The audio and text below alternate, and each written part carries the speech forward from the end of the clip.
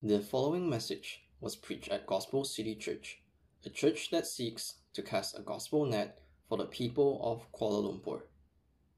All right. Good morning, church. It's good to be with you and opening up the Word of God and studying it today. So today we want to continue our study in the book of 1 Peter. So take your Bible, however you might have it, whether it's an actual book or an app or some other form, open to 1 Peter chapter 5, verses, I'm going to be reading verses 1 through 5.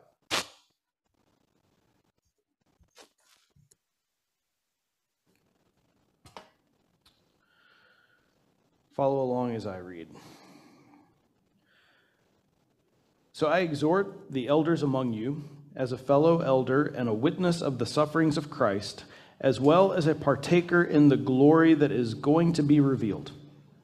Shepherd the flock of God that is among you, exercising oversight, not under compulsion, but willingly, as God would have you, not for shameful gain, but eagerly, not domineering over those in your charge, but being examples to the flock.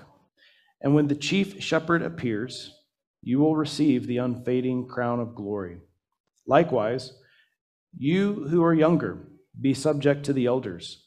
Clothe yourselves, all of you, with humility toward one another, for God opposes the proud, but gives grace to the humble.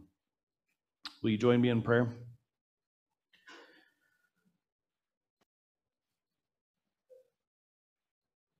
Father, we rejoice this morning to be gathered in this place as a faith family, and we rejoice in the technology that you have provided, that those who cannot be with us here in this place this morning can join us through Zoom. Father, above all things, we rejoice in the fact that we have Jesus as our Lord and Savior, who has called us to himself to be our King.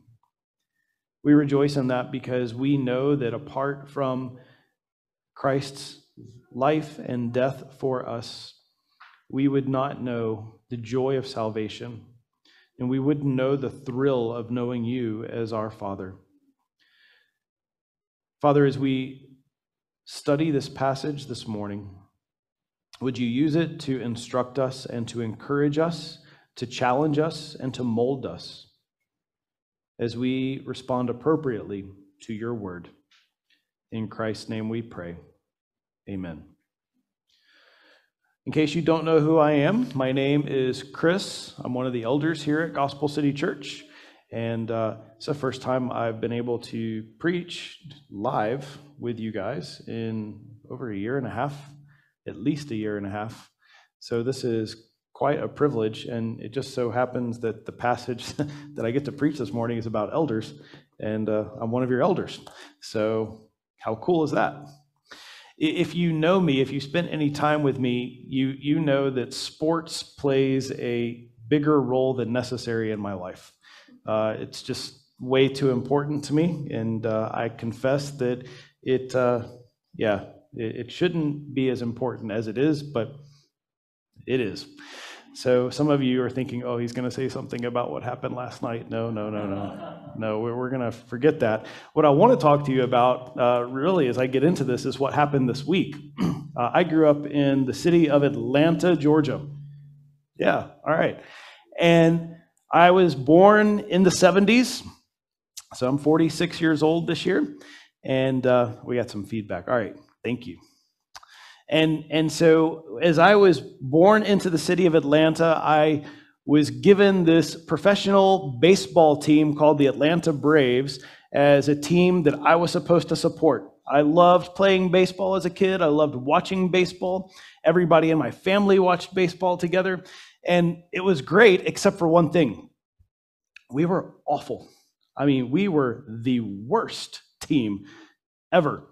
And year after year after year, we lost. And then there was one year, I think back in 1982, that we won our division. I was like, oh, this is cool. But we we failed in the playoffs and we didn't win a championship. And then we got bad again, and we suffered and suffered and suffered. And then all of a sudden in the 90s, hey, we had a good team again. And we won, and then we finally won a championship, and then we started being bad again. And as a fan of this team, you were taken to these high highs and these low lows. And you had all these expectations as a supporter of the Atlanta Braves baseball team. You had expectations because as the team got better, your expectations grew and you expected to win the championship. And every year you would get just almost there, and then we would fail. And it was miserable. 26 years ago, we actually won the championship, and we were supposed to, and it was kind of a relief, right? It was like, okay, we finally did it. And we've been waiting 26 years to win another championship. And I can't tell you the number of heartaches a sports fan of the Atlanta Braves has been through in 26 years, to the point where I couldn't even bear watching it anymore. It was so painful because we wanted to be good. We wanted to win, but we couldn't. We just failed time after time. And then this week, I don't know how this happened. This year, this team that we had great talent, but we had injuries and all kinds of personal problems on the team, and no one expected us to win. And then all of a sudden, we got good. We started playing well. We started getting outs and getting hits and scoring runs and started beating good teams. And all of a sudden, we found ourselves in the championship series, the World Series. And we were playing against this one team that's like the evil empire of baseball. And there's no way that our little Braves are going to beat this big team. And then we won a game. It's a best of 7 series. And we lost a game, and then we won a game, and then we won another game. And it was like, oh, we only have to win one more game and we might win. And if you're a Braves fan, you know not to believe that you're going to win, because it's never going to happen.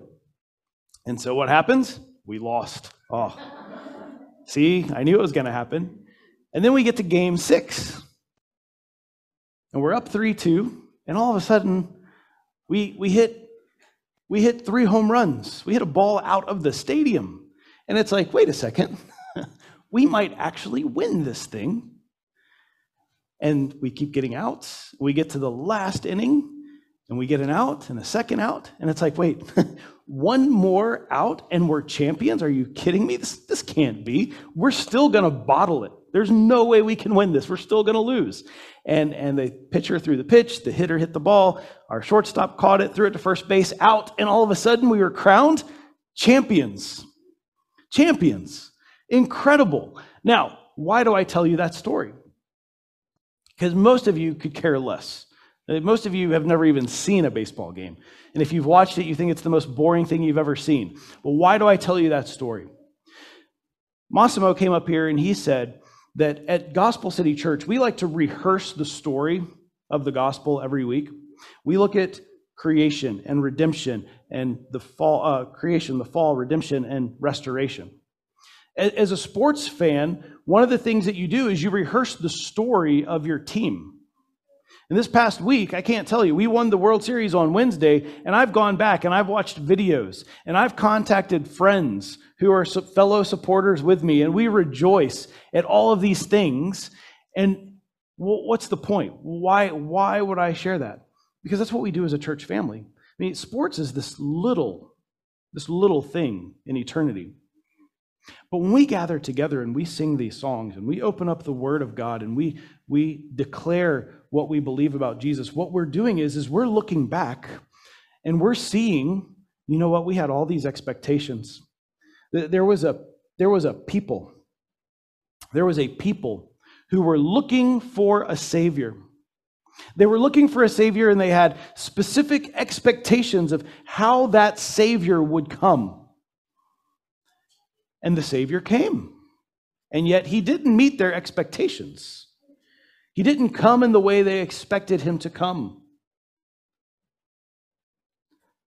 They looked at him and they wondered, is this the Messiah? Even the one, the messenger, the prophet, who God the Father sent to prepare the way for Jesus, questioned Jesus. Are you the one who we are waiting for? And so there's all these expectations, and yet all these people were looking and expecting and hoping, and yet they were disappointed. And some of them bought into this idea that Jesus was the Messiah, and they followed him, and they were excited. And then all of a sudden, he was arrested. And they thought, well, our Savior can't be arrested. He's the King of Israel. Who's going to arrest him? And he was arrested, but not only was he arrested, he was taken and he was nailed to a cross. And just when the people of Israel thought that they were about to win the greatest triumph in the world, here they see the one who is supposed to save them and restore them nailed on a tree. And they've read their law, they've read their Bible, and they know that cursed is anyone who hangs on a tree.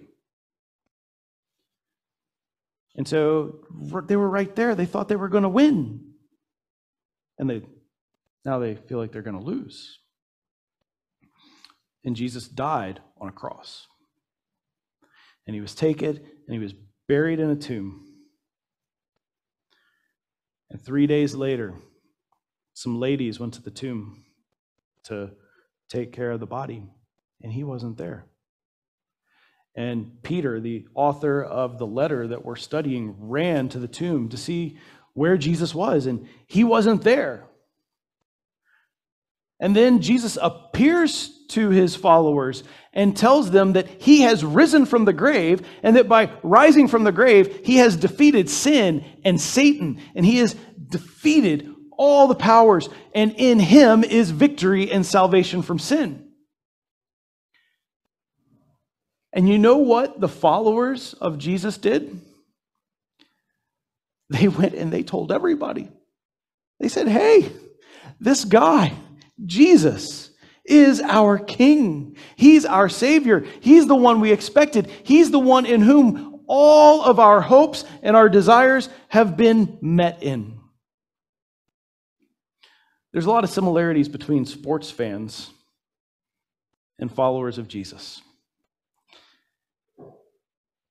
There's a lot of similarities because you see, for 2,000 years, those of us who follow Jesus, we gather weekly, but even more than weekly, to rehearse this story, to remember how, at the most bleakest moment, when our desires to be freed from sin and freed from fear and freed from all of the things that trap us and encase us, we rehearse this story that Jesus has taken our sin. He's paid the penalty for that sin. And he's provided us with the opportunity to know him, to be united with him, to know the Father, and to rejoice in the victory that he has provided that only he could provide. What does all that have to do with this? You know, those of us who are preachers and teachers here at GCC, we have conversations once a week talking about the passage that we're going to preach, and we always give feedback and stuff. And I already know what the feedback I'm going to get this week is. Like, Chris, get to the passage. Get to the passage. And I'm always the one saying, don't have long introductions. But I'm trying to set it up because you need to hear that story so that when you read verse 1, I exhort the elders among you as a fellow elder. Peter, who is written to a church, he's saying, okay, amongst the church, there are elders in the church. I'm a fellow elder, and so I want to say something specific to the elders in your church.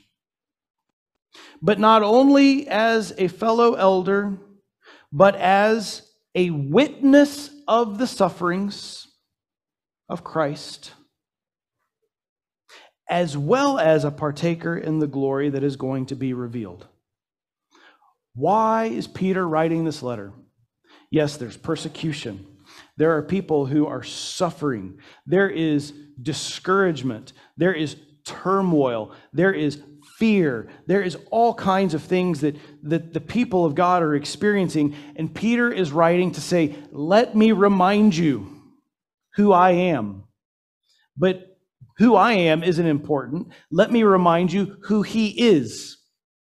And I can tell you who he is, who Jesus is, because I walked with him. I talked with him. I watched him suffer. And you can say, well, didn't Peter deny Jesus? He didn't see suffering. Well, Peter did see suffering. Peter saw Jesus arrested. Peter was at a distance and he saw Jesus being questioned. From a distance, he saw Jesus being hanged on a tree. And through all of that, Peter had to struggle with his own guilt and his own shame for denying Jesus. And yet he comes and he says, I've seen these things.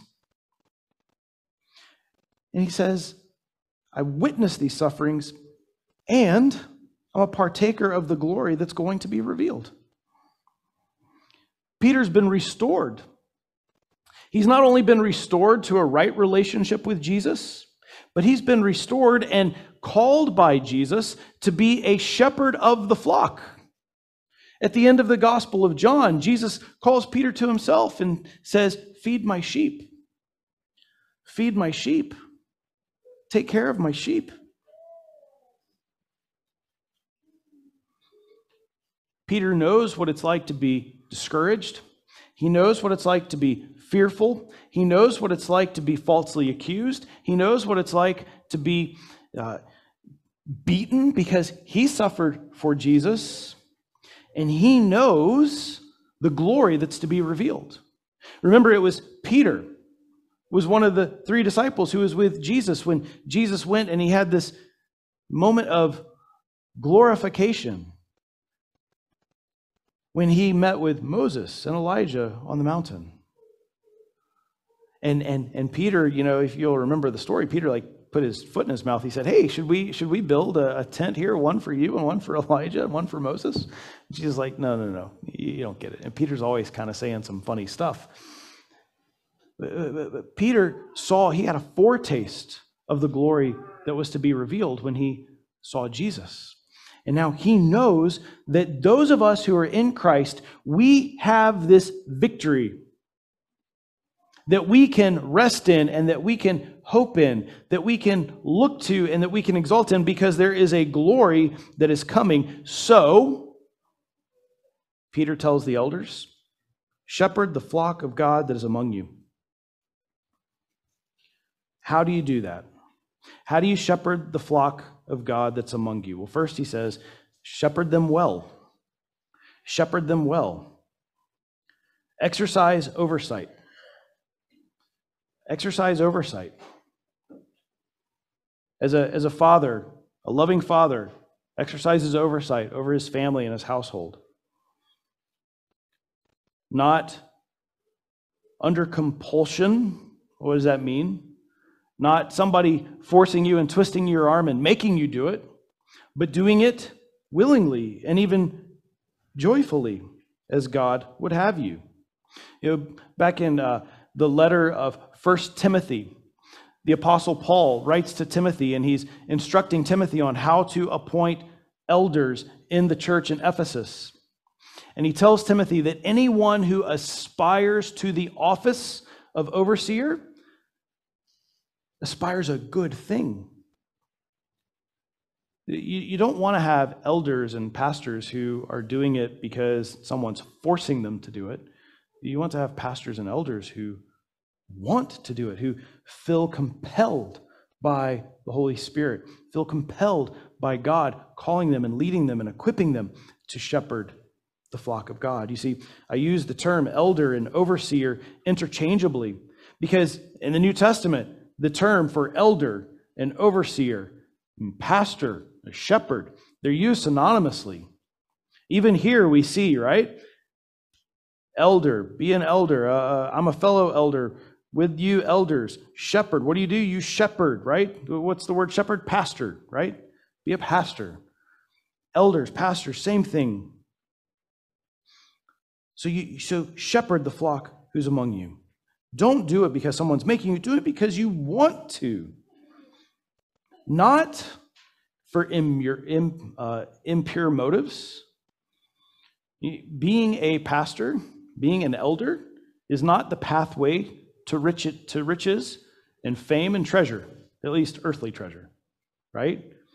So some people, unfortunately, have taken gospel ministry and turned it into some sort of lucrative business. And we see charlatans and those who seek their own gain at the expense of their flock. Perhaps you've seen some of these health and wealth prosperity teachers who say, give, give, give.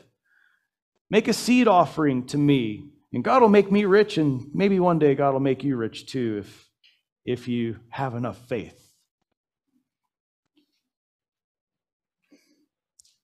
We're not to exercise oversight as one seeking to build our own treasures. We're not to do it in a domineering way. We're told in verse 3, those of us who are elders, do not lord it over your flock, right? You can hear Jesus' words, can't you? I mean, Peter, his instructions are just infused with Jesus's teachings. Jesus said, you should not be as the Gentiles who lord their leadership over people. No. You serve. You serve.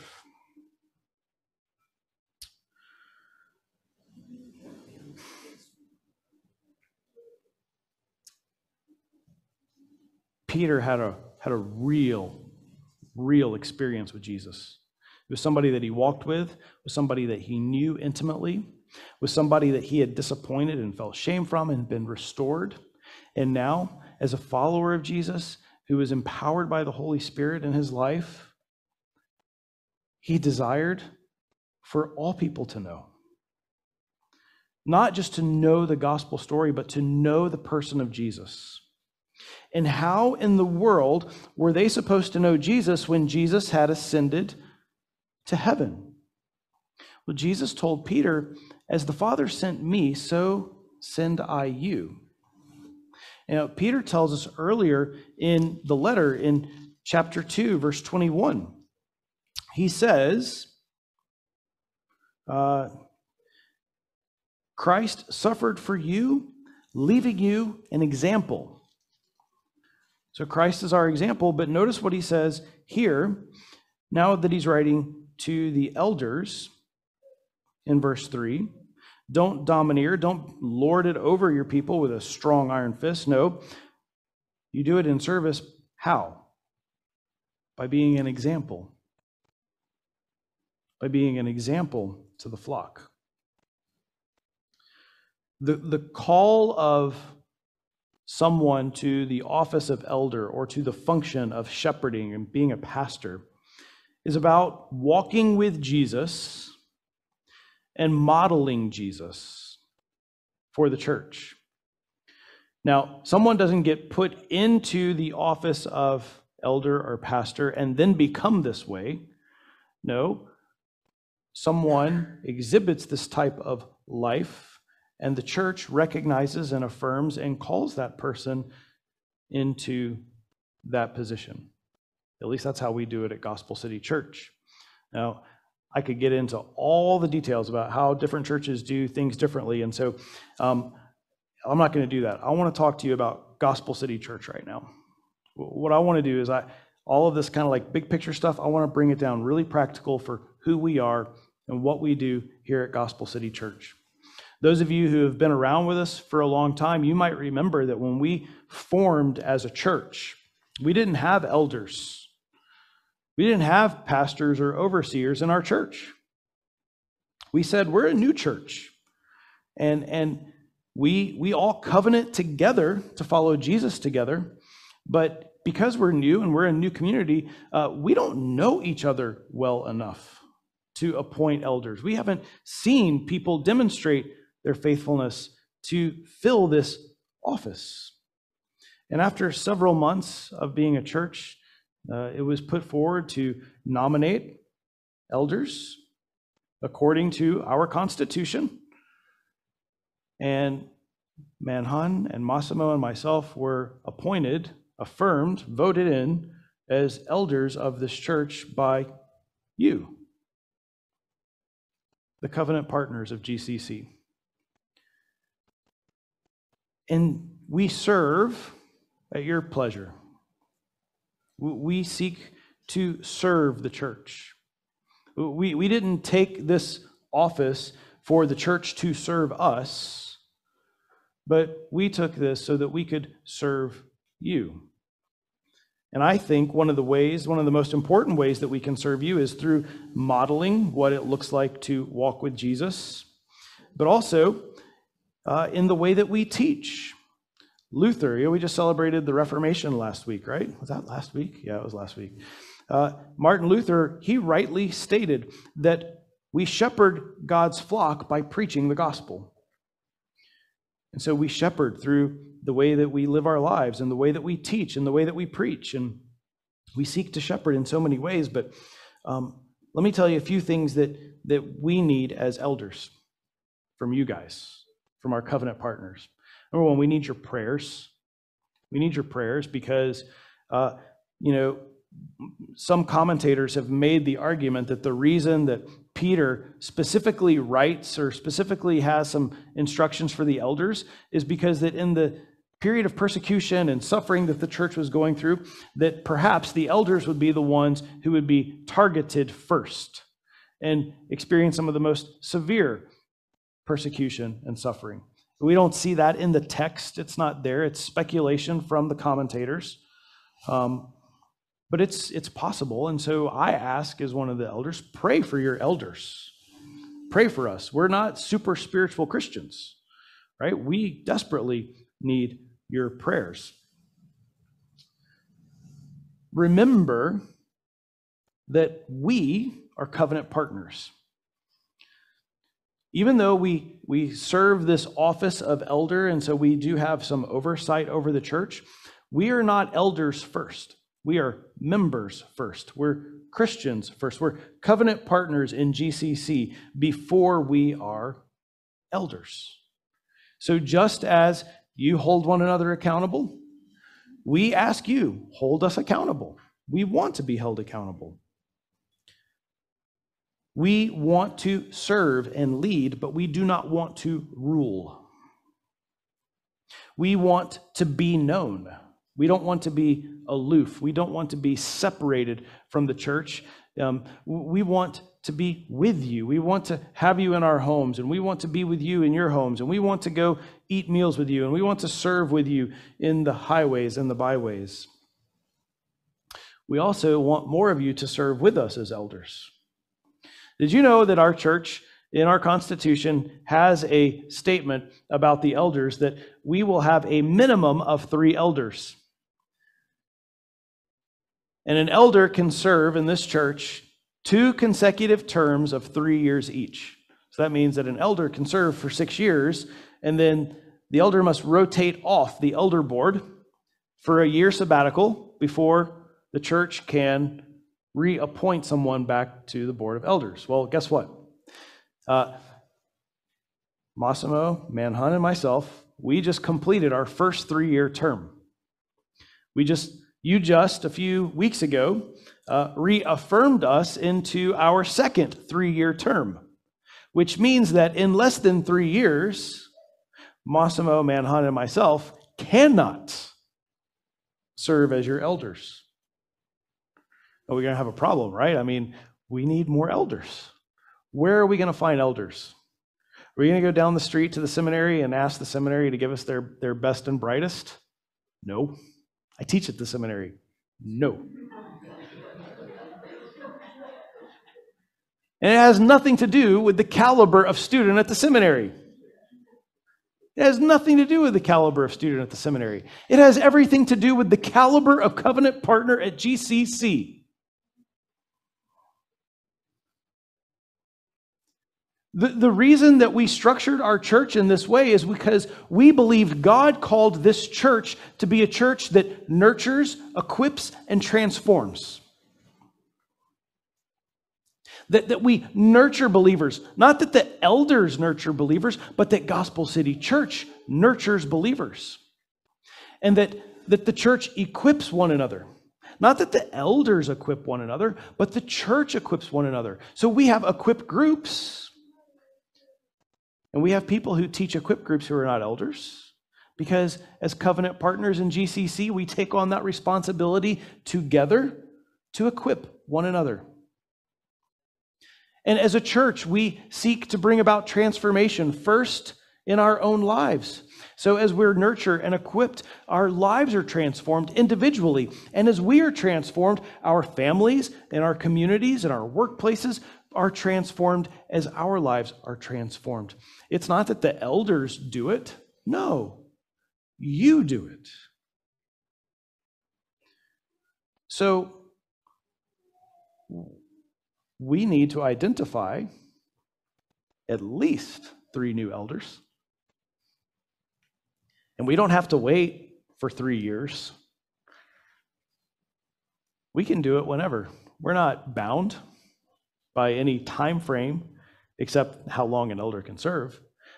But we could have 12 elders at one time if we had qualified men to serve as elders. So I'll just tell you, Massimo, Manhunt, and I, we have our elders meetings and we pray for the church and we talk about the church and we talk about who is God working in? Who do we see God raising up and shepherding and transforming? Who fills these qualifications that GCC has said the scriptures state for an elder? And we've recognized some people and we've asked some people, but for different reasons, real valid reasons, no one has been able to step up to serve as an elder. Doesn't mean that anyone is bad or broken or anything. It just means that at this time we haven't been able to find the right person at the right time. But I'm asking you as a church to pray for us and to pray for your future elders. That the future elders would be identified so that they can be appointed, so that they can serve and exercise oversight and model what it looks like to love the church and to love their family and to love their community as Christ has loved the community. All of that has something to do with shepherding well. It's not only, I want to be careful how I say this, it's not only the character of the person who fills the office, but I want you to realize and I want you to appreciate that the way that you as a covenant partner have helped to structure this church, we have built in an identity as people who want to serve and who want to lead through service.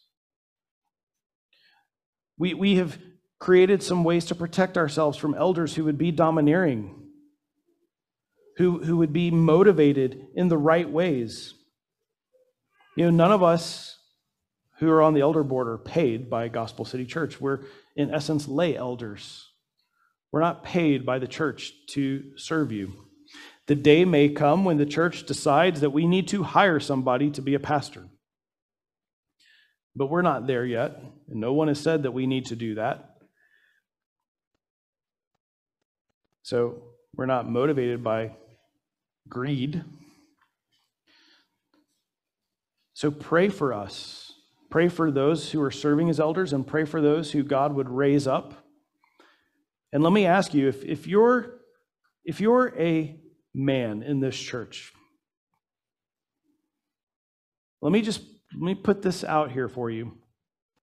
Our desire as elders is for every man in this church to one day be qualified to serve as an elder, to be grown up and matured in the Lord, and to love Him and walk with Him in such a way that someone could rightfully say, that man is qualified to serve as an elder. That's what we want to see. That's who we want this church to be. All right. We do that through humility. And I don't say we as in the elders, I say we as in the church. We do all of this through humility. We should be characterized as a church as humble. Notice in verse 5, Peter says, "You who are younger, be subject to the elders. Clothe yourselves, all of you," not just the younger, but the younger and the elders, everyone, all of you, "with humility toward one another."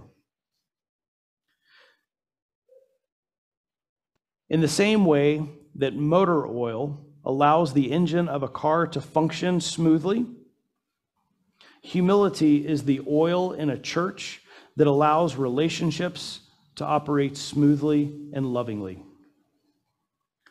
As we are humble toward one another. Pride gets upset when someone doesn't follow me. If you're upset that someone's not following you or doing what you want them to do, check your pride. That's your pride speaking. I have this one big point: shepherd the flock well, and then two little points. One, we do it humbly, in humility. But the other thing I want you to see as I bring this to a close here in just a moment is that a hope in future glory births this humility. I was really struggling with what to call the sermon, and Massimo, messaged me, "Hey, what's the title?" I was like, well, let's call it Hope Births Humility, or Hope in Humility. I don't know. When I look at this passage and I consider what Peter has said to the church, hope and humility kind of have this symbiotic relationship. We have hope, and because we have a hope that has been accomplished and realized, we can exist in humility. We're not trying to prove anything to anyone, but rather because Christ has already won and accomplished for us the thing that we desire the most: to know God, to be known by Him, to be cleansed from our sins, to walk guilt-free and shame-free. We don't have to be boastful over other people. We come alongside them in humility. We're even willing to be humiliated in order that others might know. And why are we able to walk in that way? Because we have a hope that's been realized. It's been accomplished. It's not something that we're just well, maybe it'll work out. No, it's done. It's finished. Remember, go back to the very first verse. I am a partaker in the glory that is going to be revealed. Peter is certain that glory will be revealed. He's seen it, and he knows that it's coming again.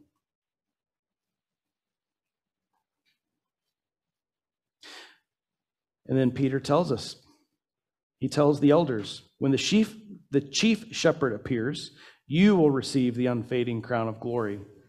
There's a reward. There's a reward for walking humbly with God. There's a reward. The reward is, we could say the reward is salvation, but it seems as though there's something more than that. And then he tells the whole church, God opposes the proud, but gives grace to the humble. Grace is a reward. Grace is something that's freely given, but it's also a reward. It's not a reward that we deserve. Let's be straight about that. But it's a reward nonetheless.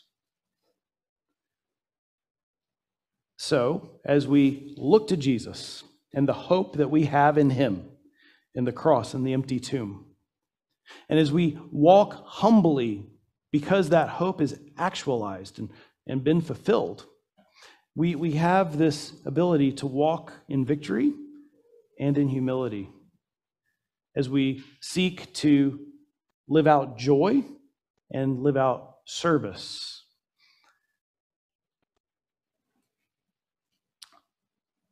It's not easy. It's something that must be cultivated. And that's why we gather. That's why we come together on a weekly basis to open up the scriptures, to read them, to rehearse the gospel story, to sing the songs, to pray, to confess sin, to confess truth. That's why we take the Lord's Supper on a regular basis, to be reminded of the body broken for us and the blood shed for us.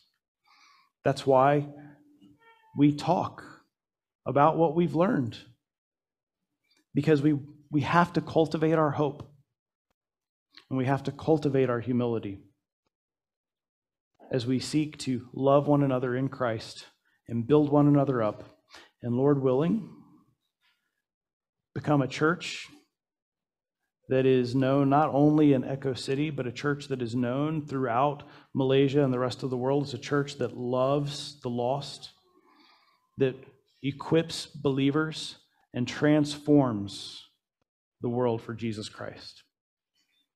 Will you join me in prayer? Father, thank you for the chance to open up your word and share with you, share with the church what you have communicated to us through Peter. God, work in us, change us, mold us to be the men and women of God you've called us to be, so that you are magnified through our lives individually and through our life as a church. In your name we pray. Amen. Thank you for listening to this message. We invite you to learn more about Gospel City Church at gospelcitychurch.my.